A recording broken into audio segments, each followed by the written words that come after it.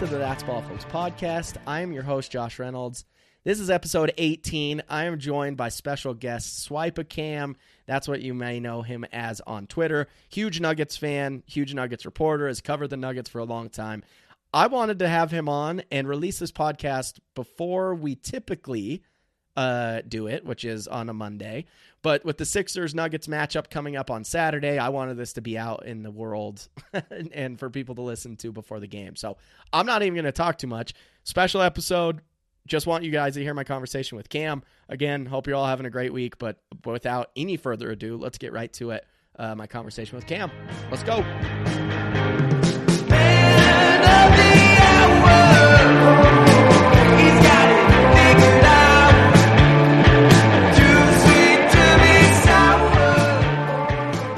Today, I am lucky enough to be joined by my guy, Swipa. You might be familiar with him on Twitter. Goes by Swipa Cam.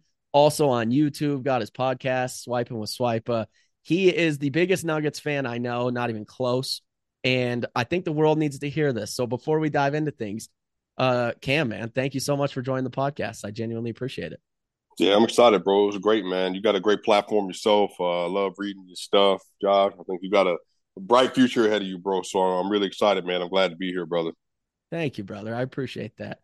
So before we dive into obviously talking about the matchup on Saturday with Jokic, Embiid, Nuggets, Sixers, wanted to give you the chance to kind of tell my listeners a little bit about you, where you're from. I'm assuming, obviously, we chatted before, but kind of growing up in Colorado, where you're at now. Just wanted to turn it over to you.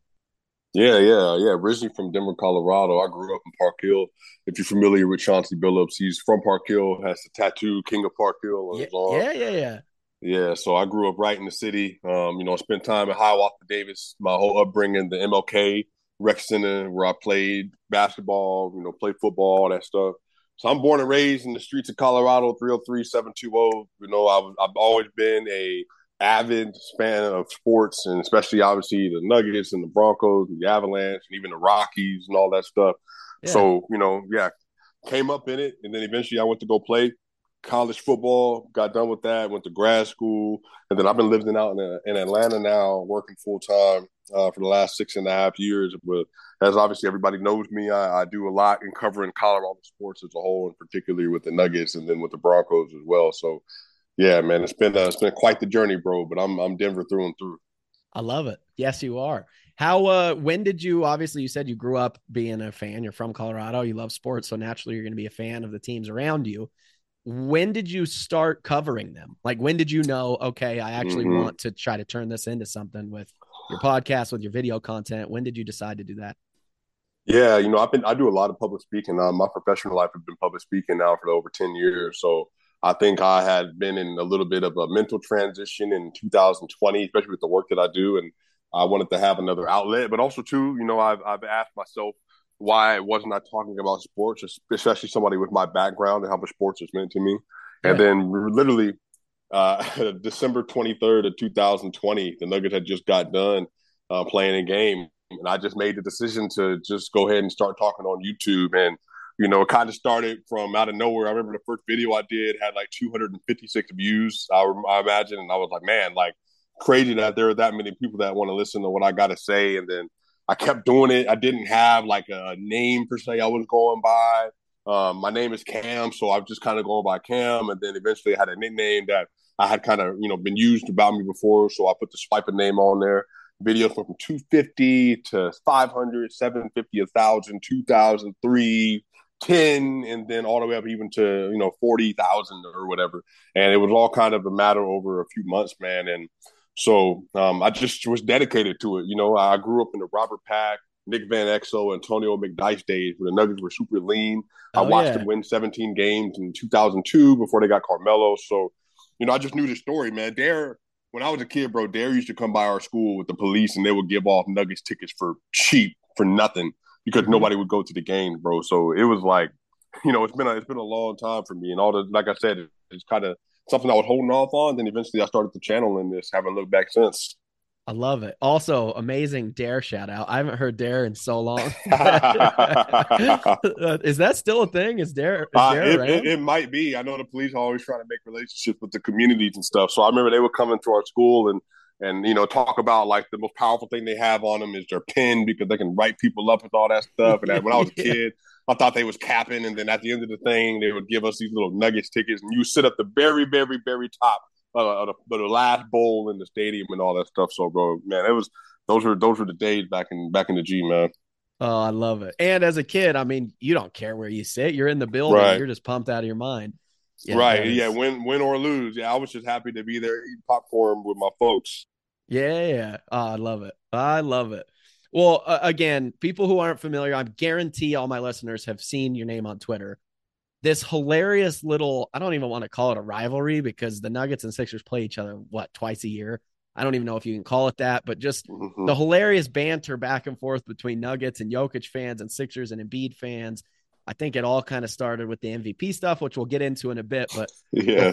But before we do that, I Well, kind honestly, of, bro, it yeah, started yeah, even years ago, bro. It started like I remember 2017. Embiid at the time was still considered a top 10 player, yeah, and I think most Nuggets fans too. I think because Jokic hadn't yet ascended, except for the last stretch of that 2017 season when they were trying to get into the playoff. Embiid had always been the narrative. He was better than Jokic at that point in time, and I think that was legitimate. I mean, Embiid came in rookie year averaging 23 and 11, and I remember his first game when he took off those 2.5 years, and then he played. He went off for like over 20 points, and it's kind of like, bro, this dude is like legit. He had the little Hakeem fadeaways. He was hitting the yeah, middies and stuff, and I'm like, I remember at the time I was super happy for him because I know like he came out of Kansas and Cameroon, and I was just like really happy that he was able to get his body right. And then literally, as soon as he touched the court, he was a 25 points per game scorer, out of nowhere. So it was like yeah. around that era when I think Nuggets fans first got introduced. And I think in large part, a lot of people were happy to see somebody come back from injury to being able to Yeah. become the player that they were. Yeah, yeah, that's awesome to hear because I obviously being a Sixers fan myself, like that was the exact feel with him having those back-to-back years of injuries coming out of the draft. It was like, okay, we think we know what we have in the talent here, but like, do we really know? And so to be able to hear from you, a Nuggets fan and just a fan of hoop in general, that you were excited to see a guy kind of bounce back like that. That's always cool to hear. That I'll never forget that opening game. You nailed it with the old dream shake and kind of hitting that Mm-hmm. that midi at the free throw line. That was yeah, Yep. that was fantastic. So we got to look at the matchup. Obviously, I think it's been circled on a lot of people's calendars all season long. The matchup coming up on Saturday. You guys out west holding down the best record in the league, which is unbelievable, 34-14. I'm not just saying this, like I don't know, and you'll have to tell me your thoughts, but did you expect you guys kind of coming into the season to have the first overall record, not just in the West, but in the league almost to All-Star break? Yeah, I think, before the year, I would do my predictions. I had the top three seeds in both conferences. I had the Warriors, the Nuggets, and the Clippers. And then I had Mm-hmm. the Celtics, the Sixers, and the Bucks were my top three seeds in both of the conferences. So I knew that because Jamal, MPJ, Bruce, and KTP were basically all brand new players being added to the system because none of them were there last year outside of 9 games from Porter. I Yeah. knew that they were going to be very good. And so I predicted that they were going to be contenders. I thought the Warriors might be able to start off healthy and they might have the best overall record, but I expected them to compete for it. But obviously, the first 25 games, maybe 25, 20, man, almost like 28, honestly. The Nuggets had a really bad defense. Their offense was very good, but they just couldn't stop anybody. So I think a lot of people were kind of down a little bit because Michael Malone came into the year saying he wants them to be a top five defense because he knows you got to be an elite contender, especially with the Nuggets offense. And so I think I had high expectations for them coming in. They just came out really flat defensively. I think a lot of that subsided. But honestly, bro, I heard George Carl. Who have a show with Truth and Basketball with Coach George Carl. I remember I asked him, how do you kind of know when a team is a contender? And what he says is that if you can be over 20 games like in terms of your win-loss profile by game 60, meaning you're at like 40-20, then you're like an elite level team. So for the Yeah. Nuggets to be 33-13, and be 20 games over 500 with, again, only 13 losses, I think that was the staggering thing. It's like this team is very, very good, and now they're sitting at 34-14 with a game coming up against the Bucks. So, yeah, man, I mean, it's been really good to see. Honestly, bro, they've been injured for 2 years, man. So I think Yeah. everybody was just been waiting for this moment to happen again. Yep. Again, an outsider perspective, I looked at your guys' roster with the exact same thought where it was almost like kind of looking at Embiid his rookie year to compare, right? It was like, okay, we know what you guys can be. We've seen what you have been when you've been healthy, but who knows? Like there's certain players can't really come back from it like they were before. You just didn't know. And so to see where you're at, obviously it's a testament to the whole team, but especially a testament to Jokic. Like what he has been able to do is simply phenomenal. But what he's been able to do with, I mean, you look at Murray, and he has little glimpses here and there where it's like, okay, yeah, he's in there, but I would say he's not nearly what he can be potential wise. So to see that you guys have the best record in the league with Murray still having room to ramp up, I mean, that's unbelievable. And looking at Jokic's stat line every single night is like, holy moly, he did it again. If he's not Mm-hmm. dropping, if he's not dropping 40, he's got 15, 15, and 10. I mean, it's without fail every single night. You know that Jokic is going to bring it, and there's literally no off nights, which is the most impressive part. Like it's consistent every single night, night in, night out. But the fact that he's got you guys sitting at the top of the West, almost to All-Star break. Yes, you guys do have a brutal stretch coming up. You tweeted it earlier, and I couldn't agree. I mean, you're kind of thrown right in the gauntlet, right? With you've got a matchup with Giannis and the Bucks, then obviously Saturday and Embiid, and then you've got Curry and the Warriors coming. So it's rough going into All-Star, but I think if you didn't have a good feeling about this squad going into All-Star break, I think you're most certainly going to have one after these next 4 games. Yeah, I'm excited. I love when my dream is that everybody in the NBA is healthy. So that's Mm-hmm. Embiid past the first and second round, and he doesn't get hit in the face, on a random play. Pascal Yep. accidentally hits him or has a knee injury, or even when he averaged 30, I think 30, 12, and 3 in the second round versus the Atlanta Hawks. I want to see a Kawhi Leonard, Paul George. I want to see LeBron and Anthony Davis. I want to see Steph Curry and the Warriors. I want to see Devin Booker and the Suns.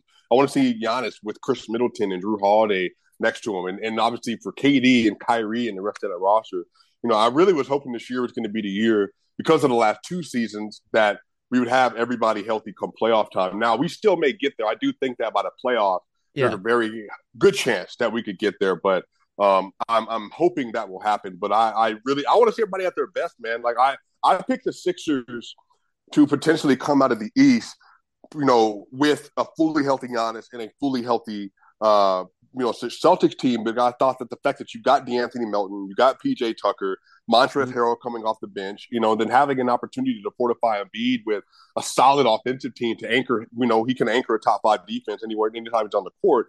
I really thought that that'd be an optimum opportunity for them to be able to compete and come out the East. Now, it started off slow. I think Embiid has missed a dozen games about so Yeah. far, but Yep. when he's been on the court, they have just been incredible.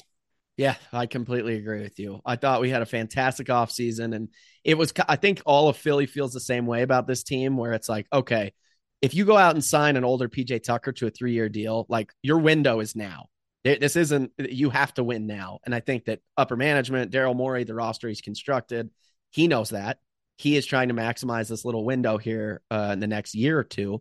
And I'm with you. Slow start. I think everybody, luckily for Philly, the Phillies went to the World Series, so it kind of took away some of the attention with Mm-hmm. the slow start. I mean, you know this. Not everybody has the luxury of having all professional sports teams in the city like Denver and Philly does, but there's certain seasons that kind of overshadow certain other sports, and luckily that's exactly what happened. But I feel like the Sixers kind of got their stride, and I mean, we got an old roster, man. You look at Maxey and obviously some of the younger guys, that's great. But this team is built around Harden and Embiid. And if you can't win, or heaven forbid, get to the conference finals this year, then I don't even know what to do. So I think all of Philly feels good, but I think we're all kind of holding our breath a little bit too. Yeah, I remember I asked, shout out to DJ Eastwood, running back Philly. He's a great content Yes. creator Mm-hmm. for Philly, and one of my friends, he really helped me along in a YouTube game. But I remember I asked him, because I think it was on your post actually, kind of why is Philly a little? They have a little bit of like not apathy, but it's like a wait and see mentality with Philly, because I think y'all were 17-3 in your last 20. Yeah. Yep. You've been beating everybody Embiid is averaging 33, 9, and 4 on like 64% true shooting or whatever else it is. I think he's having his best year, arguably. Now, defensively, he was slow because of the plantar fasciitis, but, he was still balling. And I've said this, and I got some pushback about this. I mean, I had this conversation with Richard Jefferson on Twitter, some other people. I think Embiid, you could make an argument that he has been the best or second best player in the East. And I don't mean Giannis. I think, Tatum and Embiid have been the best two players in the East. So, I just think that like with how well he's playing, with Harden averaging basically a 20, 22, and 10 right now, he looks like he's been playing fairly well. Tyrese Maxey, before he went down, having a career season, one of the best transition guards in the NBA. I know PJ Tucker not had any offensive bag whatsoever, but I would feel relatively good. I think the only year I would feel better about basketball if I was a Philly fan would be the Jimmy Butler era when you had that 2019 run, but that's just because the team was so stacked defensively, and Jimmy Butler obviously wasn't who he is now for the Miami Heat, but he was still very good. This would probably be my second favorite year, if not my favorite, for everything that Philly has going for it. And literally it all comes down to Embiid being healthy, but I think this is his best shot with all the other years put together. I couldn't agree with you more. I feel the exact same way. And to touch on PJ Tucker real fast, it's so funny because obviously you don't sign PJ Tucker to have him come in and average 15 points a game. Like that's not who he is at this point in his career. So yes, it's extremely disheartening to continuously every single game look and see bro didn't even score tonight. He shot one time. And then the next game, he hit a corner three. That's great. But the lack of offense has been a little bit alarming.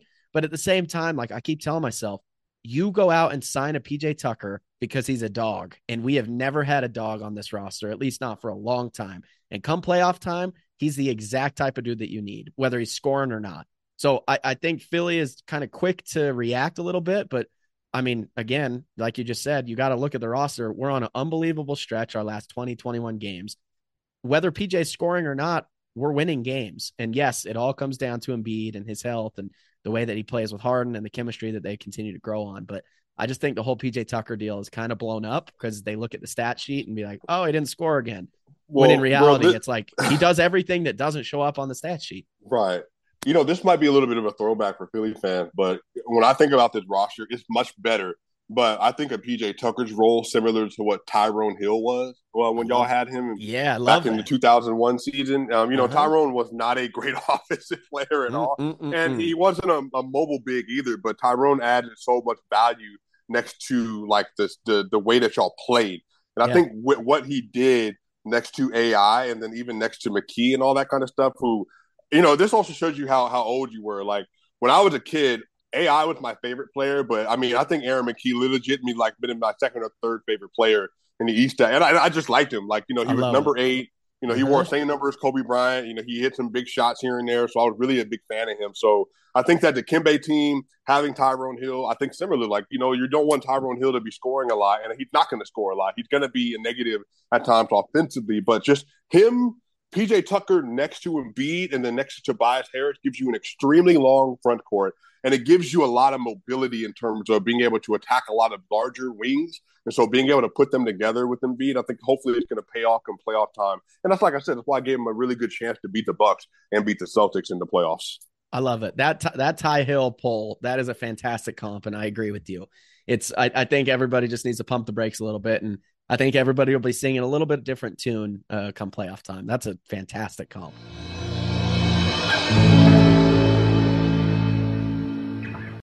Hello, friends. I want to give another shout out to Grifols Plasma, the runaway favorite in the arena of plasma donation centers. As I've said before, and I'll say again, plasma makes medicines. This is a huge, huge deal. And a lot of people depend on these medicines for treatment. And each time you donate, that donation can be used to make up to 5 different plasma medicines. Think about that for a second. 1 donation up to 5. Honestly makes me think of the Michigan Fab Five. Shout out Jalen Rose and Chris Webber. Anyone could need plasma at any time. So if you want to help others, if you want to show your good side, take some of your time to donate some of your plasma. Your plasma replaces itself. You help other people and you're compensated for every donation. This is a great roster to get on. Learn more about plasma and find a center near you at grifolsplasma.com. Tell them Josh sent you. This advertisement is a paid promotion. Another day is here, and you're ready for it. What to wear? Check. Breakfast, lunch, and dinner? Check. Planning for what's next and how to save for it? That's where Bank of America can help. For your financial to-dos, Bank of America has experts ready to help get you closer to your goals. Get started at one of our local financial centers or 24/7 in our mobile banking app. Find a location near you at bankofamerica.com/talktous. What would you like the power to do? Mobile banking requires downloading the app and is only available for select devices. Message and data rates may apply. Bank of America N.A., member FDIC.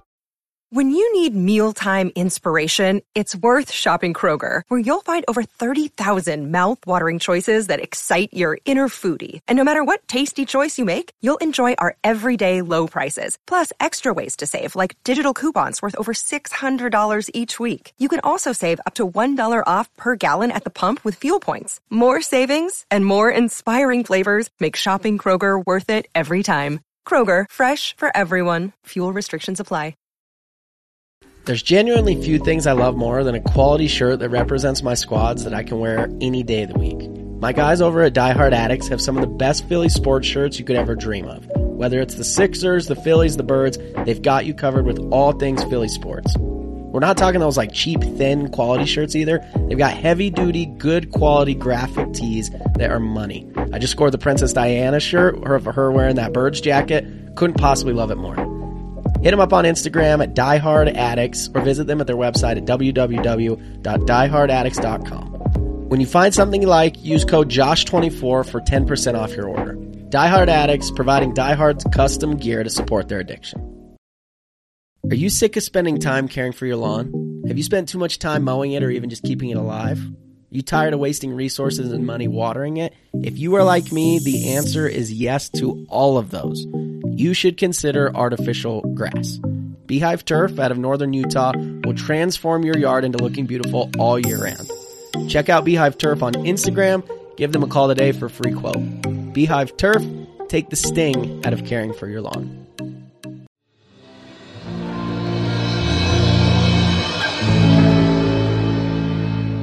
Let's talk about your guys' squad real fast, because you made some moves this offseason. Looking at, I'll be honest, Bruce Brown, I did not think was going to be as solid of a pickup as he was. Yes, he's got little things. Every game here or there, there's a little thing he does. I'm like, But overall, what an unbelievable signing for you guys. KCP right. as well. Like, I think that you guys have pieced together a roster. Even Christian Braun, man. I'd never in a million years would have expected him to kind of step into this role and actually have an impact on it.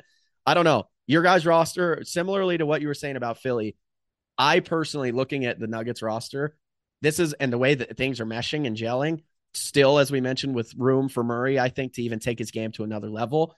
Like, you can only feel amazing about this. How did you feel before the season started with the offseason moves, and how do you feel about it now?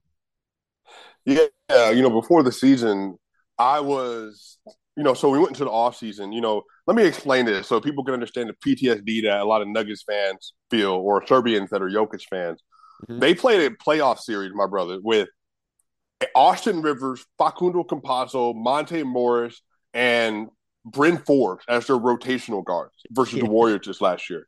They didn't have it. And Will Barton was in there as well. They just simply didn't have their guys. So this year, Jamal comes back, he's 6'5". KCP comes in, he's 6'5".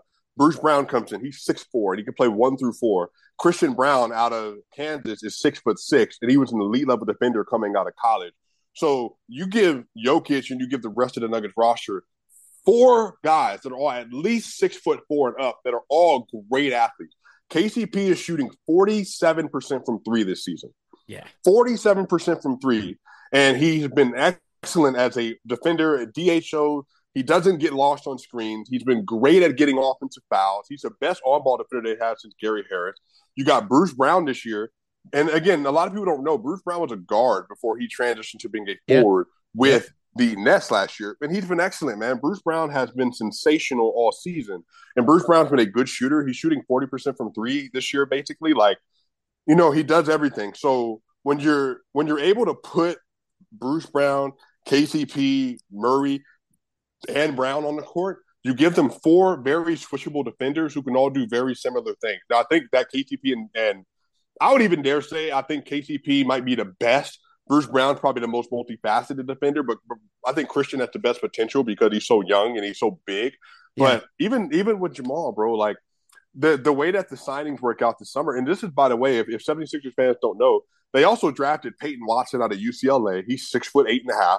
He has all the defensive measurables, somebody like Herb Jones or Mikal Bridges, and he's playing in the G League currently. They got Ismail Kamagate, who is a 7-foot defensive player of the year in the Paris League, the same one that Victor Wembanyama is playing in. So they went into the offseason with a mission that said, we know we suck defensively, and we know that Jokic cannot rim protect. He can do everything else at a very high level, but he's not Embiid, he can't jump, so he's not athletic, so therefore he's not going to be a good rim protector. But they went out and they got guys to fortify him defensively and to cover up a lot of those shortcomings. And right now, they've all been a hit. The Nuggets are a top 7 defense over the last 15 to 20 games. And basically over the last half of the year, they've been a top 9 defense.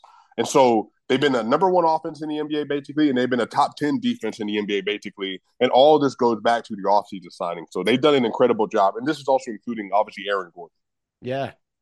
Gordon is another guy, too, who's, I think, taking his game even to another level this year. I'm not going to lie. When they made that trade for bringing Gordon, the whole Gary Harris trade, bringing Gordon to Denver, I was not sold. But I'd never in a million years would have thought that his game would mesh so well with Jokic.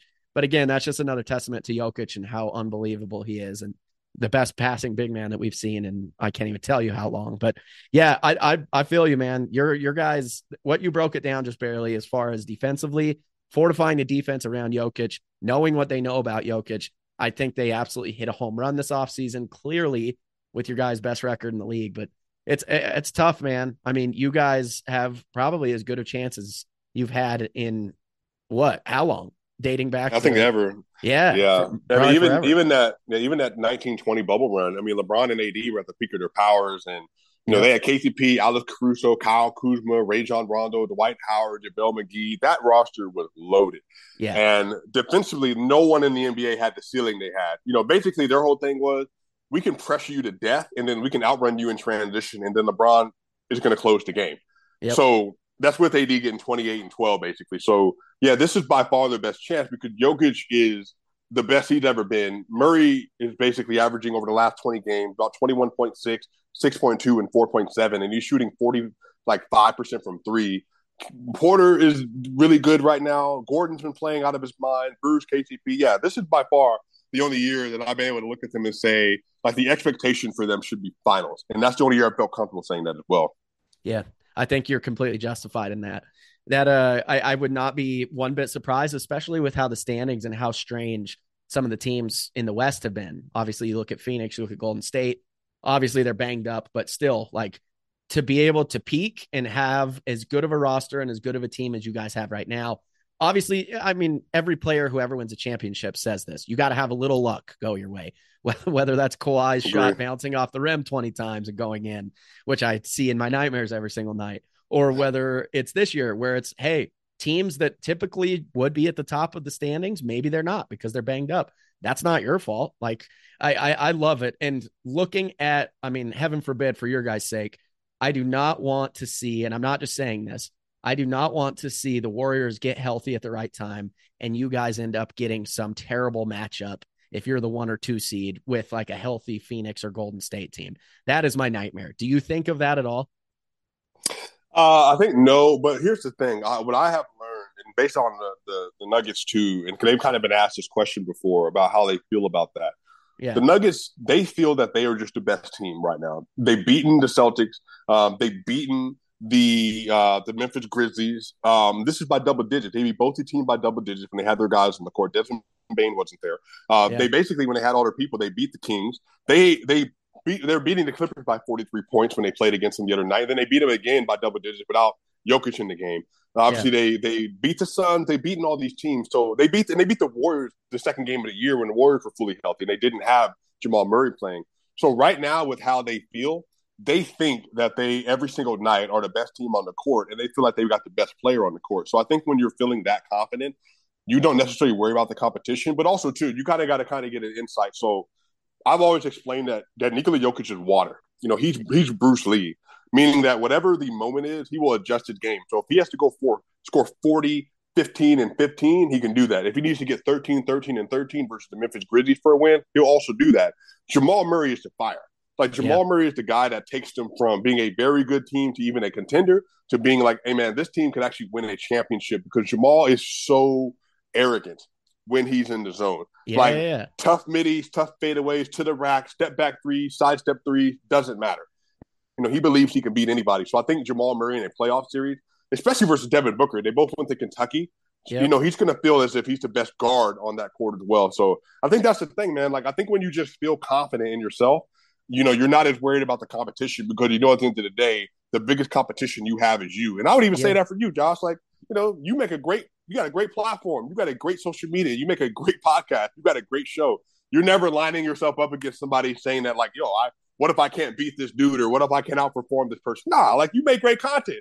You could go out and you could beat anybody any given night of the week, but that's because you believe in yourself, man. I think that when you're a championship team, that's just what it takes. You just got to believe at the end of the day that you simply have everything you need to be successful, and that's how you're actually going to be successful in the end, Man, you're preaching. Also, I genuinely appreciate those kind words. That means a lot. Thank you for that. And I agree. I mean, you look at this, you've got some people who are like, look, it doesn't matter who we're matched up against. If we're the best team, we're going to beat anybody anyway. And I think that's the exact right mindset to have going in.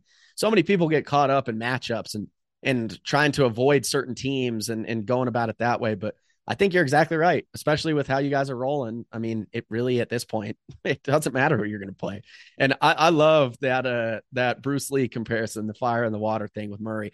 Bubble Murray is some of the funnest basketball I've ever seen in my entire life. That was unbelievable. And if he can just he already is starting to, but if he can recapture that just a little bit, nasty. I think 100% you guys are a contender, no question.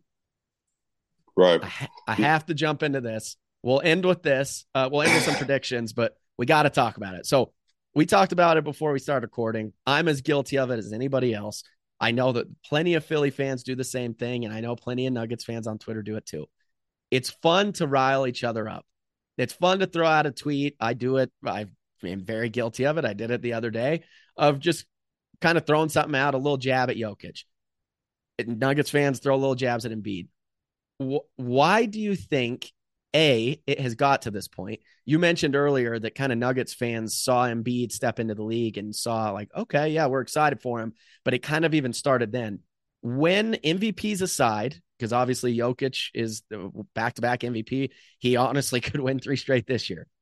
I think for some Philly fans, it started when Jokic won the first one. They kind of started to be like, okay, there's like this little, I would rather have Embiid than Jokic, but he deserves it.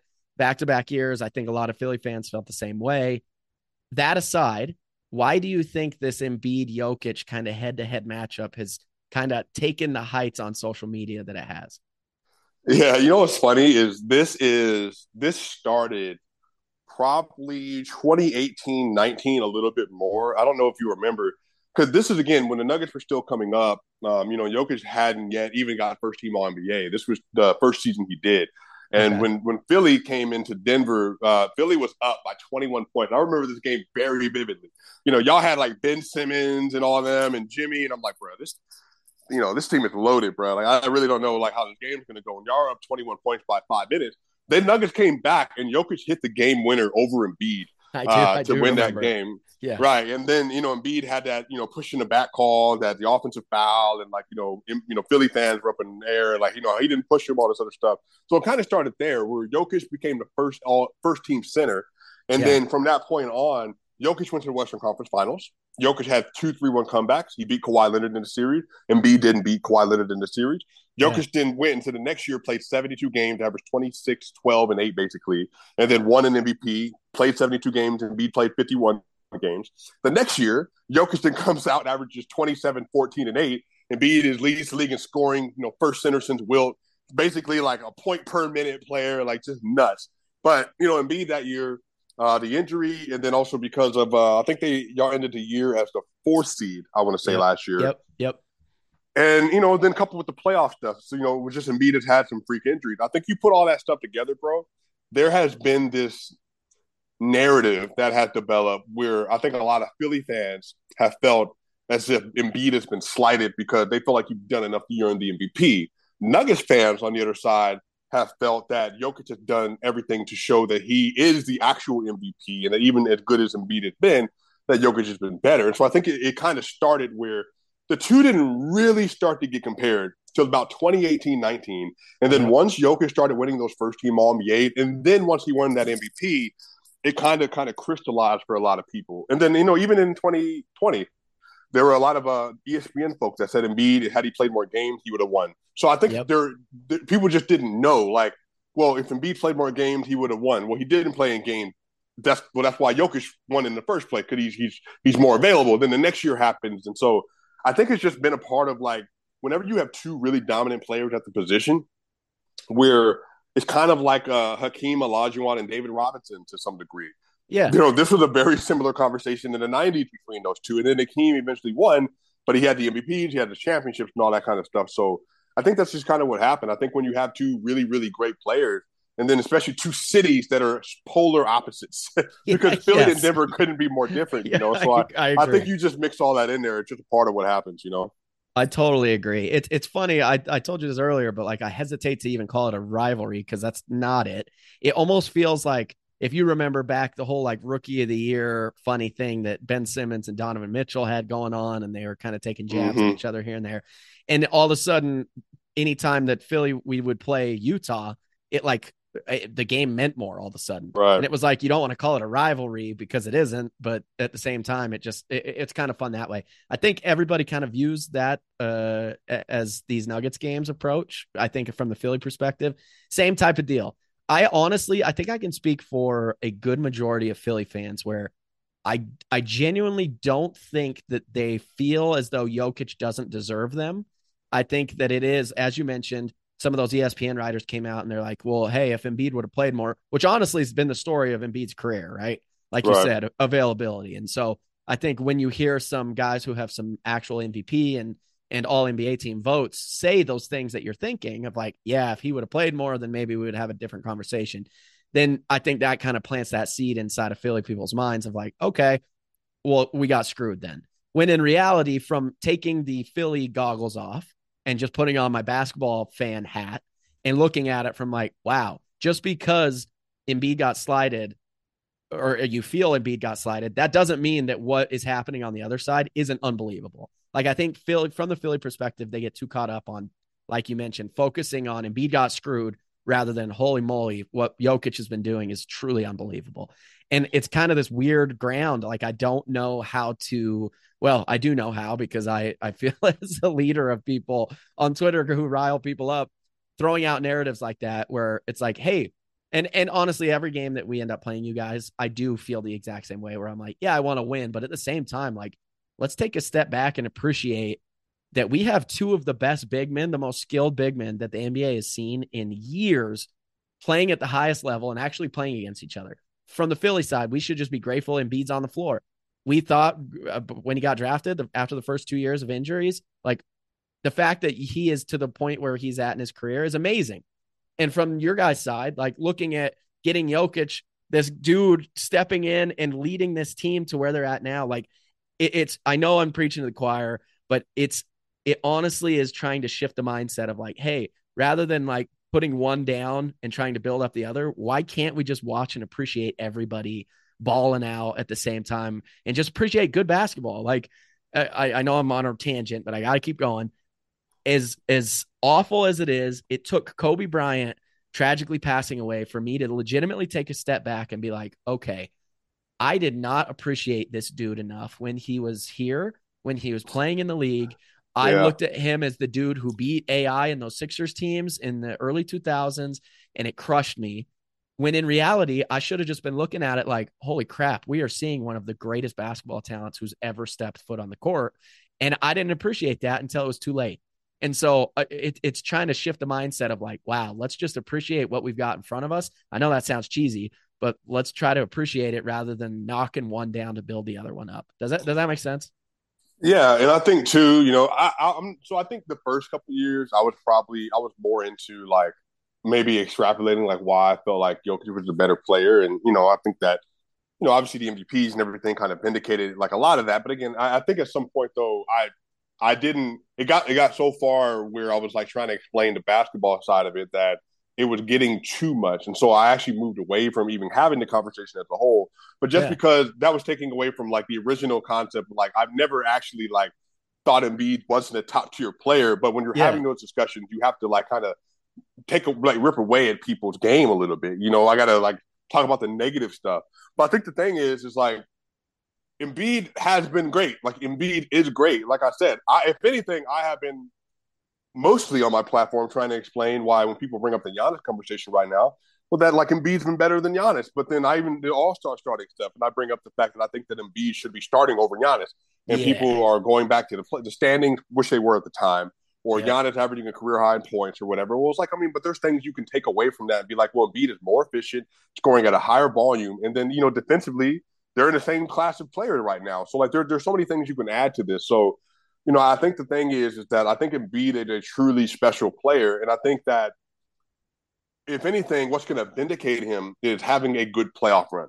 Like if they're able to go to the playoff this year and at least get to the conference finals, and he's able to put up a good performance versus the Celtics or the Bucks or the Heat or whoever they face, I think a lot of the stuff and the pushback on Embiid will change.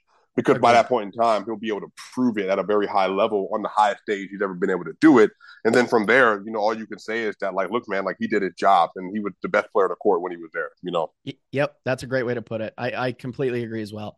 If he can get over the hump and get to the conference finals, I mean, obviously being a contender and going all the way, that would just be the cherry on top. But even just getting over the hurdle and taking this team to the conference finals, I think, like you mentioned, that would do absolute wonders. But yeah, man, I know that's for me a little self-reflection. You've been doing an amazing job at it of rather than bashing one to try to build up the other. You've been doing a really good job at throwing Embiid a lot of love, and you do a fantastic job of that on Twitter. But it's a nice moment of self-reflection to be like, you know what, there's no harm in actually accepting and realizing we've got greatness in front of us. It doesn't matter whether it's in Philly or whether it's in Denver, but yeah, you're a fantastic example of that.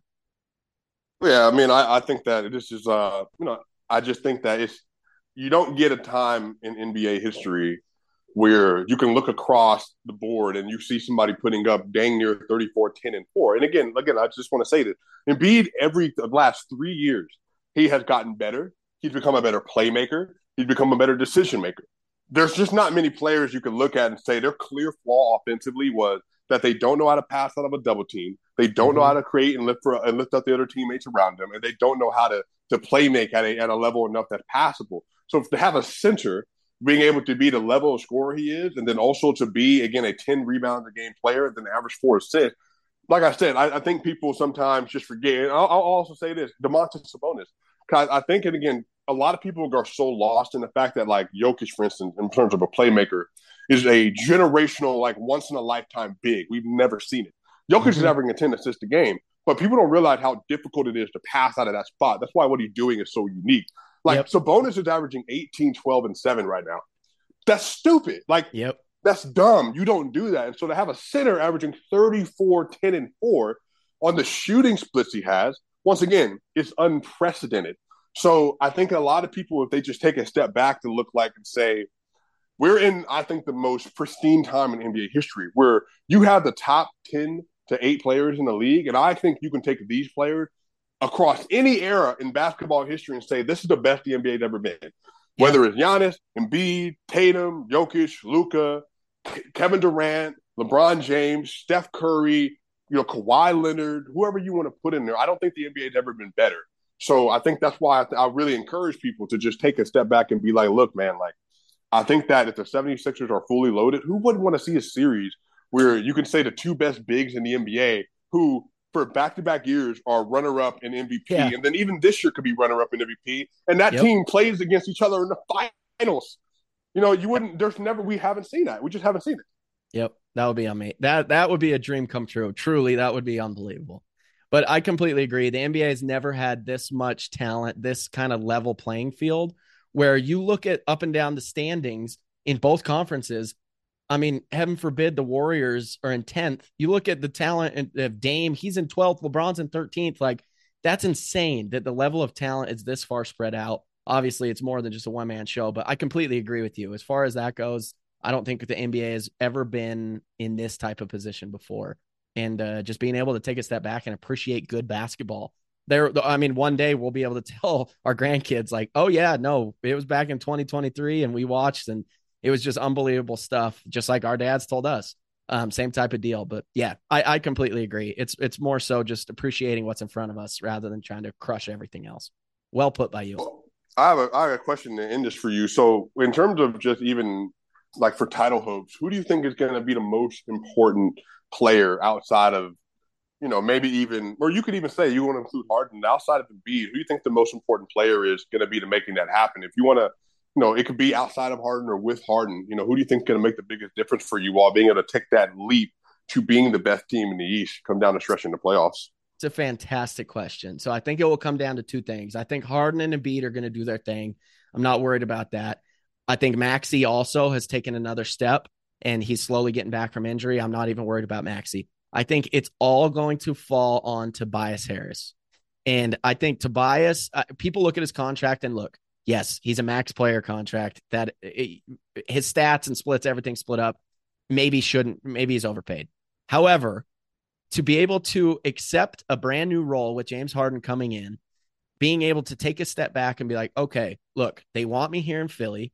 They paid me the max contract. I need to adapt my game. I need to be the guy who pulls the trigger rather than pump faking, even though I'm not comfortable with it on these corner threes and have a quick trigger. Like, he has been able to improve and step up in so many different ways. I think it's going to come down to him producing in the playoffs.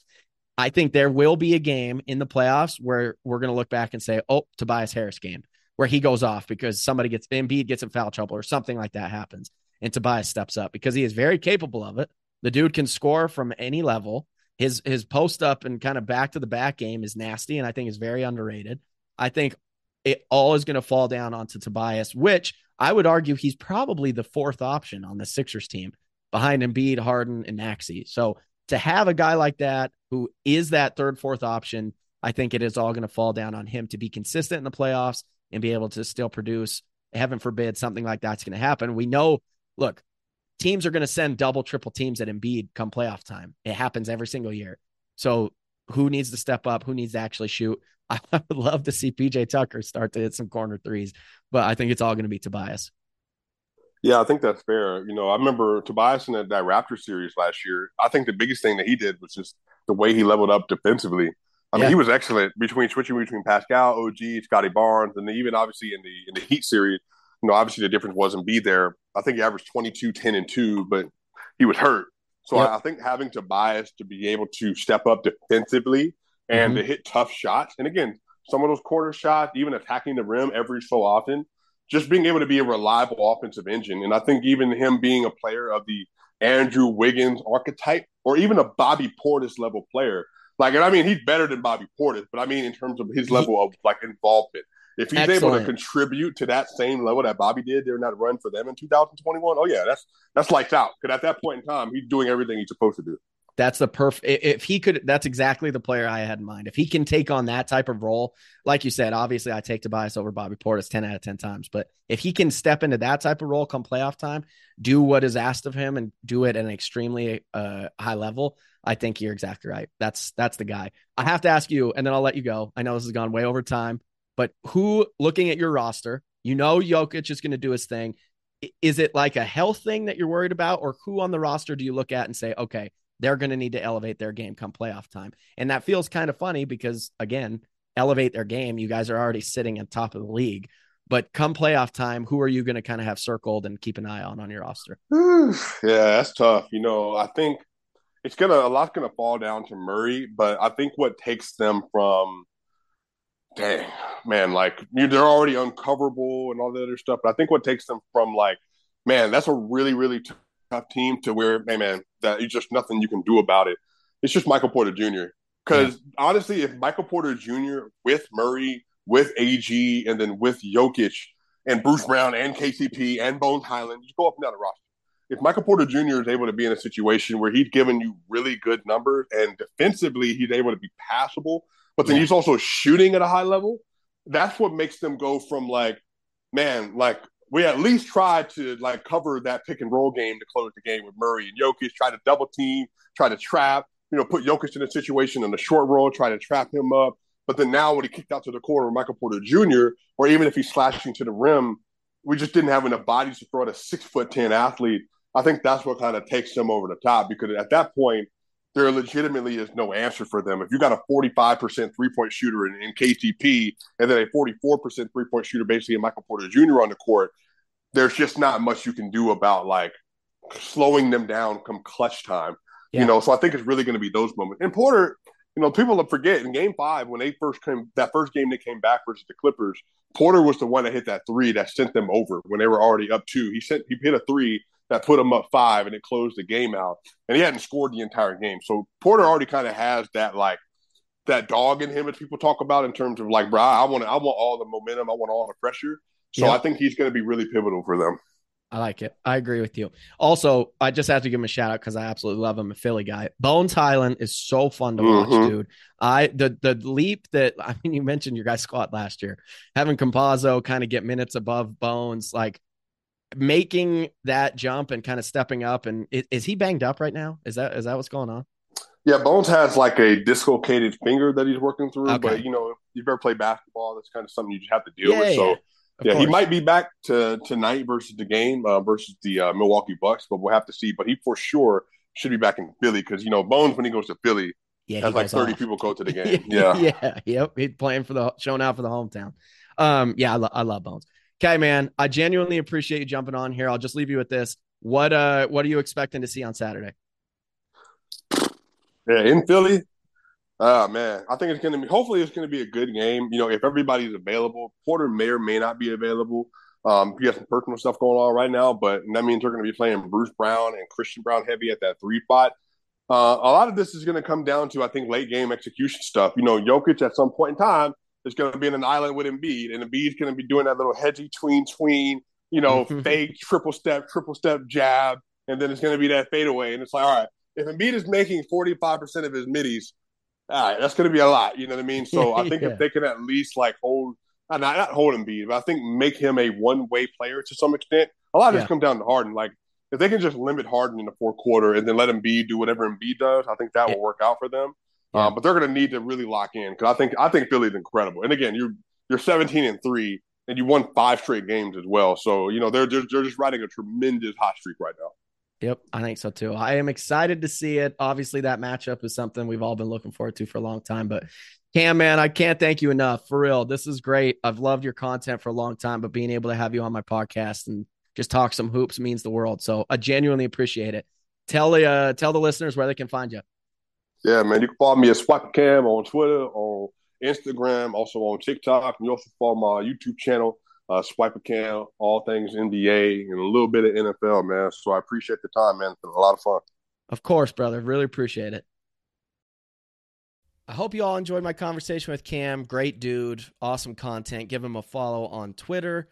And, awesome dude. Hope you all have a fantastic week.